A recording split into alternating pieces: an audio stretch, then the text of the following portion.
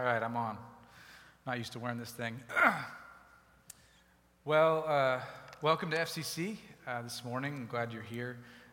If you're new, I don't know if anyone mentioned this, but we'd love to meet you. We've got a welcome center out where we'd love to give you a gift for you, and if you have kids, we have a gift for them as well. We've been in a 4-week series called What's Your Excuse? With the book of Jonah. And today's message is Don't Be a Jonah. So hopefully, if your name is Jonah, you're not offended by that. But the biblical Jonah is less than an ideal role model. So don't be a Jonah. We're going to be in Jonah 4 today. So if you want to open your Bibles and turn there with me. And while you're doing that, I'm just going to recap the book of Jonah real quick. Greg did a nice first-person sermon a couple weeks ago. He's gone this morning. Him and his family are celebrating in Tennessee. They had some awesome stuff happen over the weekend. But yeah, the prophet Jonah was a prophet to the Jews, and in the first chapter we learn that he was called and challenged to go and seek repentance for the Ninevites, to go preach to the Ninevites so that they might repent. And the Ninevites, Nineveh was the capital of Assyria, which was the Assyrian Empire. They had conquered the Jews, so the relationship between Jonah and the Jews and the Assyrians was not too good. Jonah, instead of doing that, decides to flee God's presence. He runs away. We're going to learn a little bit why this morning. But our God, in His grace and mercy, chased after Jonah, and with a little bit of discipline from a fish, he decided to go and preach to the Ninevites anyway. So that's kind of where we left off. The Ninevites ended up repenting. All of them, even the king. And that's where we left off last week. So starting in chapter 4, starting in verse 1, I'm going to read, and we're going to dive in. But it greatly displeased Jonah, and he became angry. He prayed to the Lord and said, "Please, Lord, was this not what I said while I was still in my own country? Therefore, in order to forestall this, I fled to Tarshish. For I knew that you were a gracious and compassionate God, slow to anger and abundant in loving kindness, and one who relents concerning calamity. Therefore now, O Lord, please take my life from me, for death is better to me than life." The Lord said, "Do you have a good reason to be angry?" Then Jonah went out from the city and sat east of it. There he made a shelter for himself and sat under it in the shade until he could see what would happen in the city. So the Lord God appointed a plant, and it grew up over Jonah to be a shade over his head to deliver him from his discomfort. And Jonah was extremely happy about the plant. But God appointed a worm when dawn came the next day, and it attacked the plant, and it withered. When the sun came up, God appointed a scorching east wind, and the sun beat down on Jonah's head, so that he became faint and begged with all his soul to die, saying, "Death is better to me than life." Then God said to Jonah, "Do you have a good reason to be angry about the plant?" And Jonah said, "I have good reason to be angry, even unto death." Then the Lord said, "You had compassion on the plant for which you did not work and which you did not cause to grow, which came up overnight and perished overnight. Should I not have compassion on Nineveh, the great city in which there were more than 120,000 people who did not know the difference between their right and left hands, as well as many animals?" Will you pray with me this morning? Father God, we're thankful to be in your presence this morning, for the freedom to gather together and to read and wrestle with your word. We pray that your Spirit would be moving in our hearts, that the work that your Spirit has been doing in our lives would continue this morning and move us more to look like you. We pray that this passage would convict us. There's a lot of hard stuff in here. Pray that you would give us the strength to listen and to do something about it. Lord, I pray for humility for myself. I pray that anything that's from you would take root in our hearts, and anything that's not would fall to the ground. We love you. We pray all these things in your name. Amen. All right, so taking just a verse step back, we're going to move back to chapter 3, verse 10. And Jonah had preached to the Ninevites. They had repented, and this was God's response to their repentance. When God saw their deeds, that they turned from their wicked way, then God relented concerning the calamity which he had declared and would not bring it upon them. He did not do it. So God forgives the Ninevites. And here's Jonah's response to that, starting in verse 1 of chapter 4. But it greatly displeased Jonah, and he became angry. And this is where we start. Our first issue that we're going to wrestle with this morning regarding Jonah is the issue of anger. Now, this is one of the four things we're going to talk about this morning. This is one of the lesser. Anger in and of itself is not a sin. But we read here, the Hebrew word right here literally means that Jonah was inflamed, that he was burning with anger, that it was consuming him.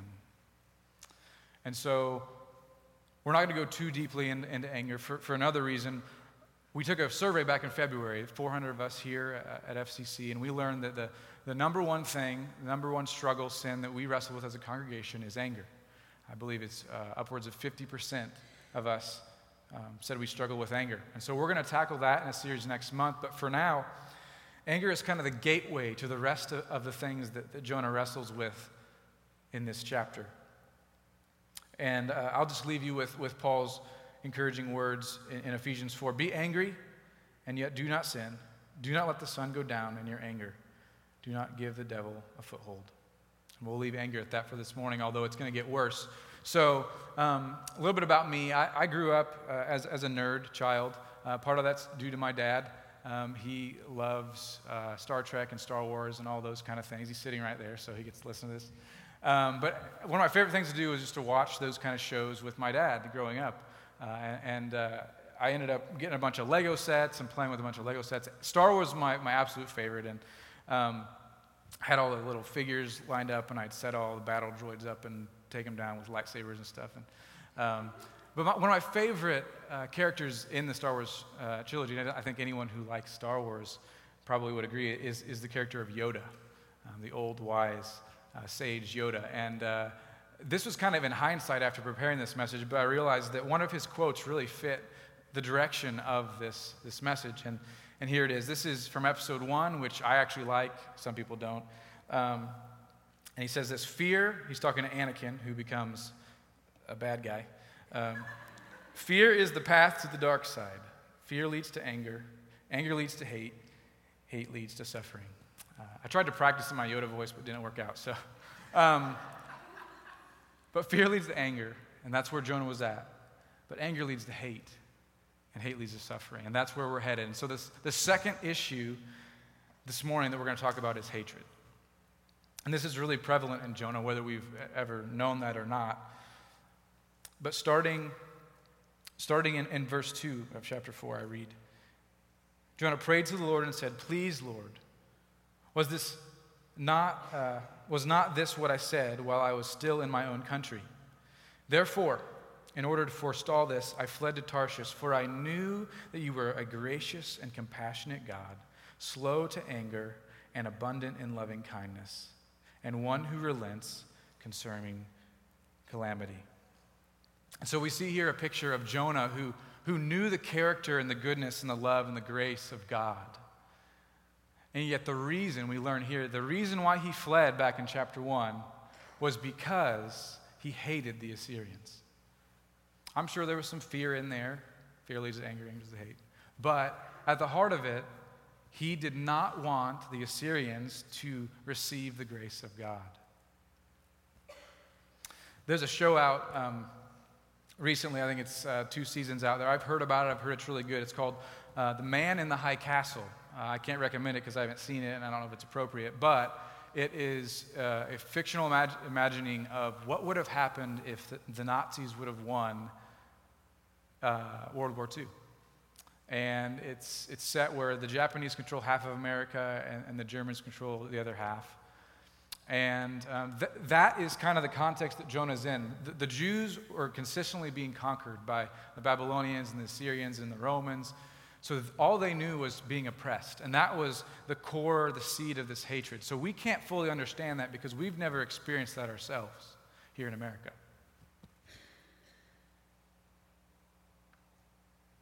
But I do think that we can relate in certain ways. Another modern day kind of idea would be if ISIS took over. In fact, those who are living under ISIS' thumb in the Middle East right now would probably have fresh reading of Jonah, knowing the hatred that he showed for the Assyrians. But what about us? At the core of everything in Jonah's hatred was the idea of they and them.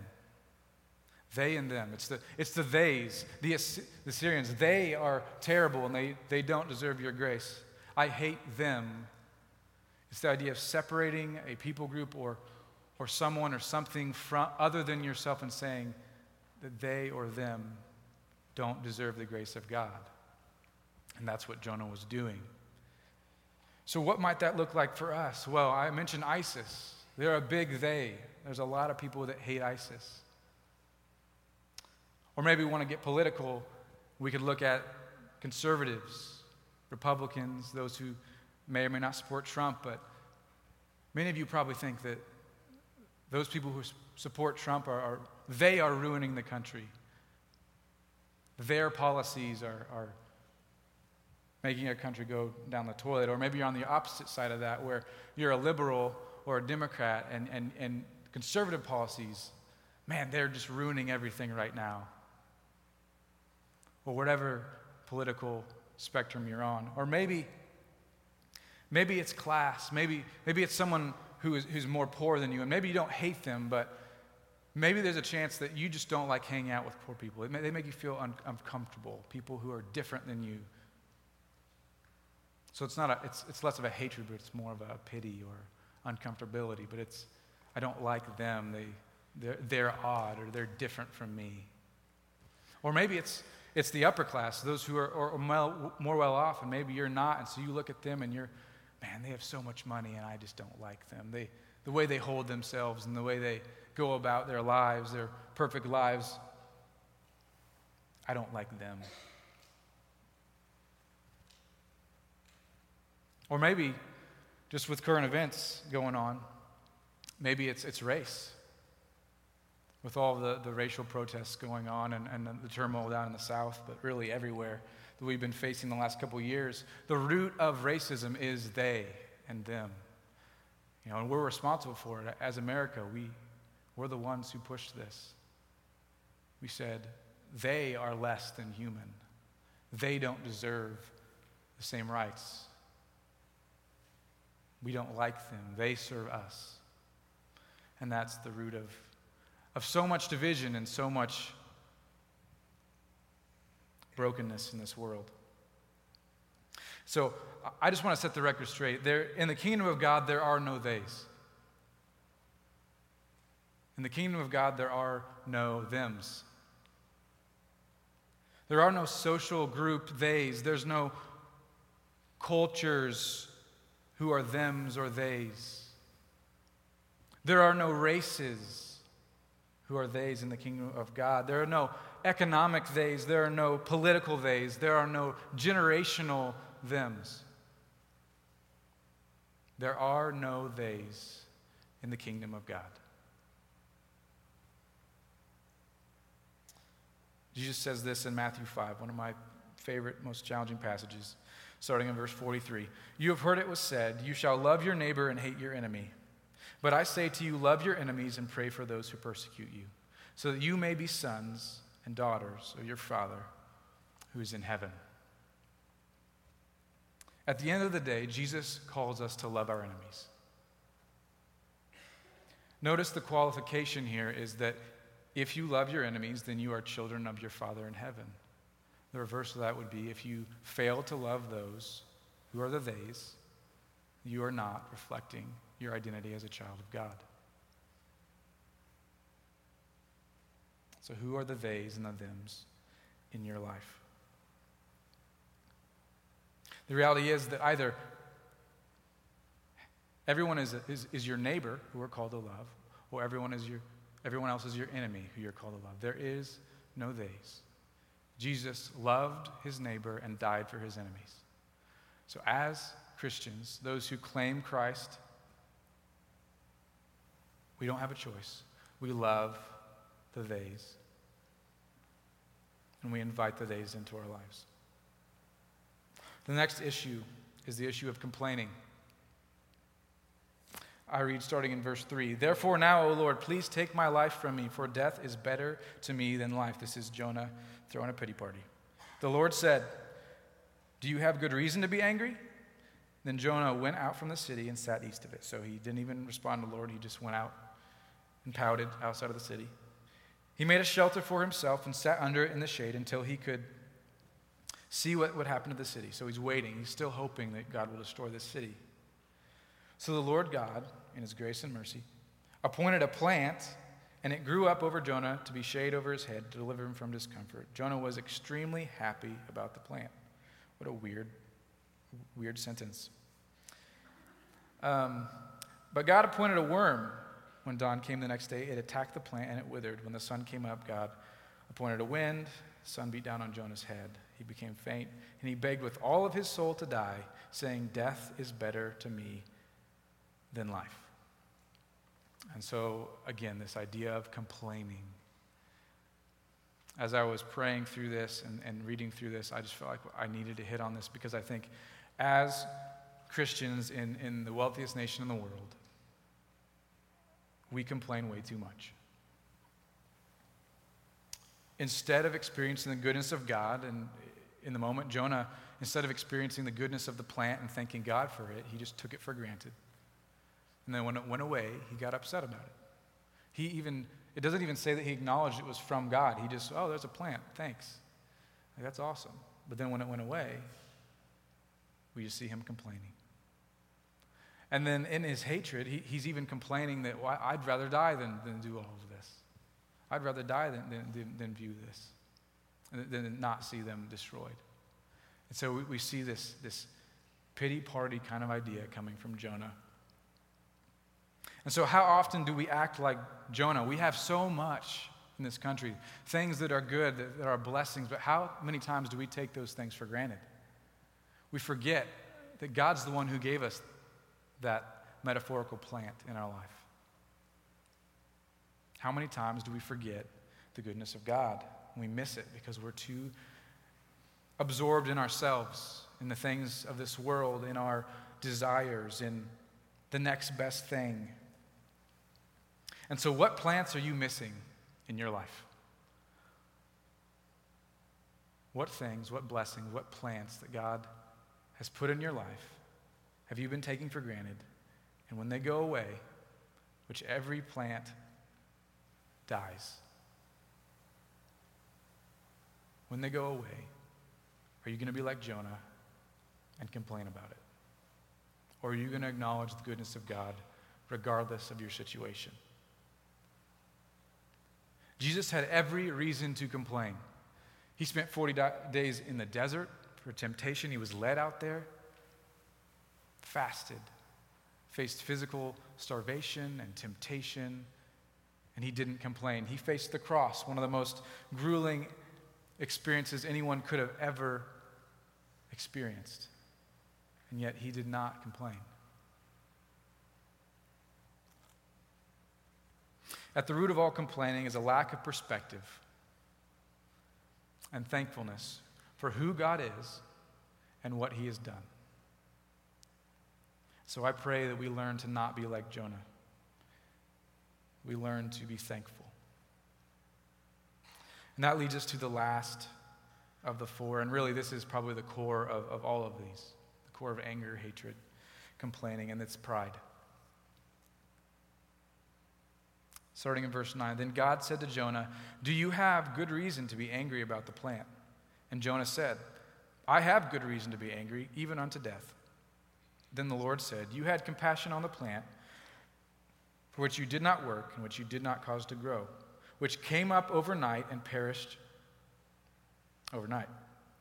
Should I not have compassion on Nineveh, the great city in which there are more than 120,000 people who do not know the difference between their right and left hand, as well as many animals?"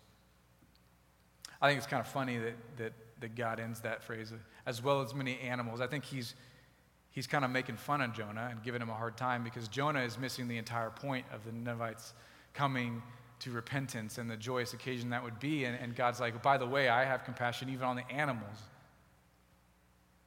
That's how good our God is. Jonah was so consumed with his own opinions, his own preferences, his own biases, that he missed the goodness of what God has done. He's not celebrating. He's not aligned with God's purposes. He is counter to it. And now, luckily, our God is good. Our God works in spite of our sin and our disobedience. But I can't help but wonder and ask the question, how much more could God have done with a willing and submitted Jonah? How much more could God have done with a willing and submitted Jonah throughout the entire story? At the very least, Jonah would have actually had some fun and some joy and enjoyed it. But I believe he could have done so much more. And he already did amazing things through Jonah despite his disobedience. But Jonah drowned himself in his selfishness. He became so self-absorbed with his feelings and the things that he thought were supposed to happen that he missed everything that God was doing. So how can we not make the same mistakes as Jonah? How can we be willing and submitted to God? How could God use us more? So I ask, are you in the way of God's purposes? Is your pride or your anger, is your biases, are they in the way of something God is calling you towards? What presuppositions, what biases, what preferences, what opinions, what attitudes do you need to lay down this morning? We all have them. Whether it's the theys or the bad attitudes or the hatred or the complaining, we all have them. What is it that you need to lay down?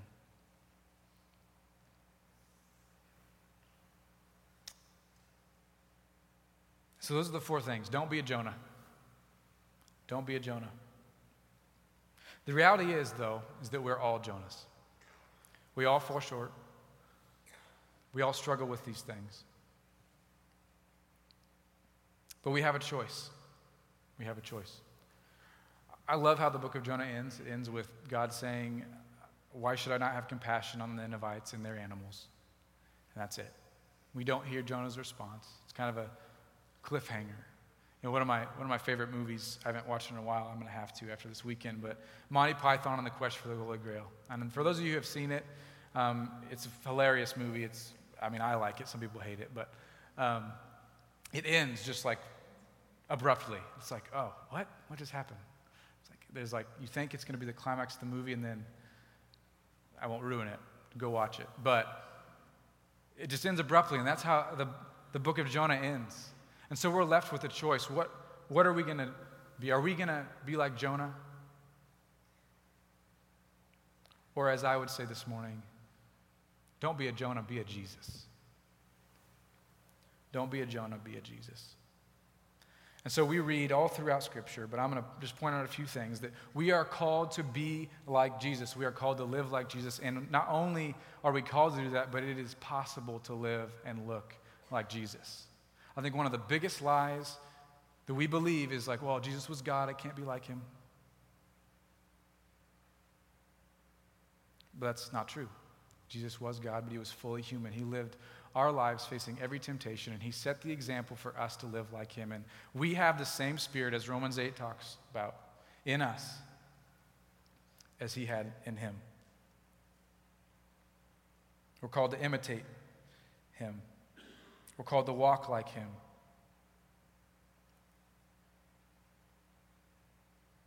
So how can we look more like Jesus? There's a Puritan from the 1700s. His name's John Owen.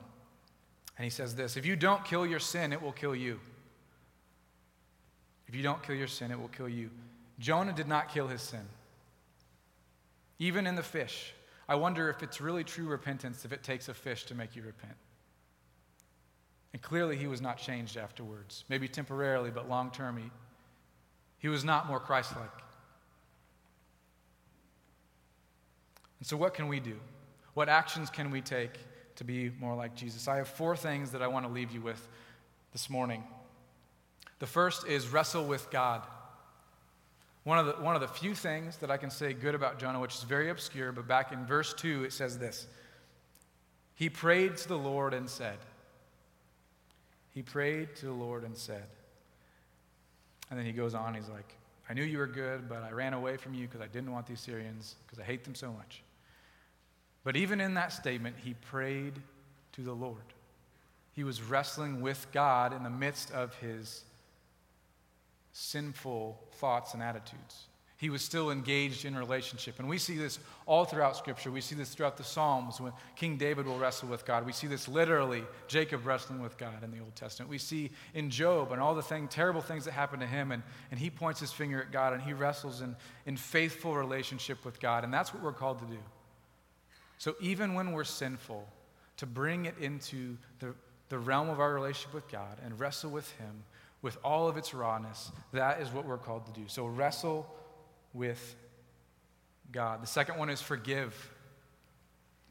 This is common, but if Jonah could have just forgiven the Assyrians, then we wouldn't have the book of Jonah. Or it'd be much shorter at least. It would have gone, yay, they repent, over. If Jonah would have just forgiven the Assyrians, but he could not. And so who do you need to forgive this morning? I'm not going to say much else. I'm just going to read the scripture that we all hate, which is Matthew 6, verse 15. But if you do not forgive others their sins, your Father will not forgive your sins. That is not a fun verse. So I'm here this morning to tell you that if you have anything against a brother or sister or even your enemies, it is time to forgive them or to ask for the strength and the courage to try.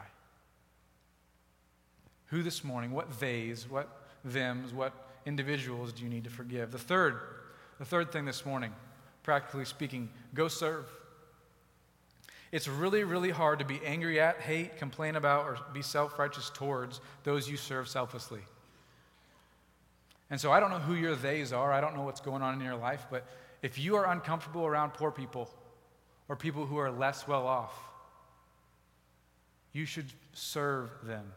We have a benevolence pantry that hands out food, and there's some neat things going on over there. But if you're uncomfortable around those kind of people, that's sin. If you're reactionary in that way, so go be proactive. Spend time with them. If you have a problem with people who are more well off than you, have them over for dinner. Engage in a relationship. If you don't like Republicans, do something nice for them or have them over to your dinner table. It's really hard to hate someone when you're having dinner with them. Same thing for Democrats. Go back and forth. Invite them both to the table. But whoever it is, whatever your theys are, serve them. Be creative. We're humans. We're made to be creative. And the last thing is deny yourself. And this is probably the biggest thing. If we truly believe that we're not our own, that we were bought at a price, as Paul says in 1 Corinthians, then we need to choose to deny ourselves. Luke 9, this is Jesus speaking in verse 23. He said to all his disciples, "Whoever wants to be my disciple must deny themselves and take up their cross daily and follow me." If you claim to be a disciple of Christ, you must deny yourself daily, take up your cross, and follow him. And it's a journey. It's a process. No one is perfect now, and no one will be perfect. But if you're not trying, you need to start if you claim Christ. And it may just start with saying no to the small things, saying no to the things that tempt you. Because the more you say no to one thing, the more when God asks you to do something that you don't want to do, you'll be able to say no to your desires and yes to his.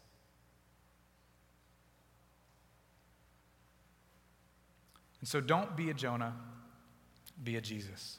Don't be a Jonah, be a Jesus. My prayer for us this morning is that through the negative example of Jonah, and I believe he'll be, in heaven with us, and we'll get to have conversations, and he'll be able to say, I was such a dummy, but don't use his example and actually live it out. Take our Savior and our Lord, who embodies the fullness of the gospel, the love for neighbor and enemies, and live that life. Strive for that example. That's my prayer for us this morning. Would you bow your heads? Lord, we are so thankful for who you are and what you've done.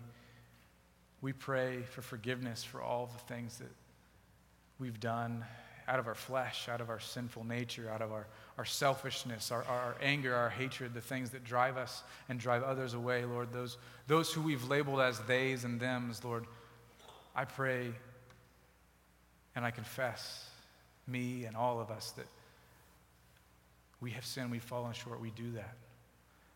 But Lord, may your Spirit enter into our hearts, transform us, give us the strength to do what we need to take the next steps to look like you.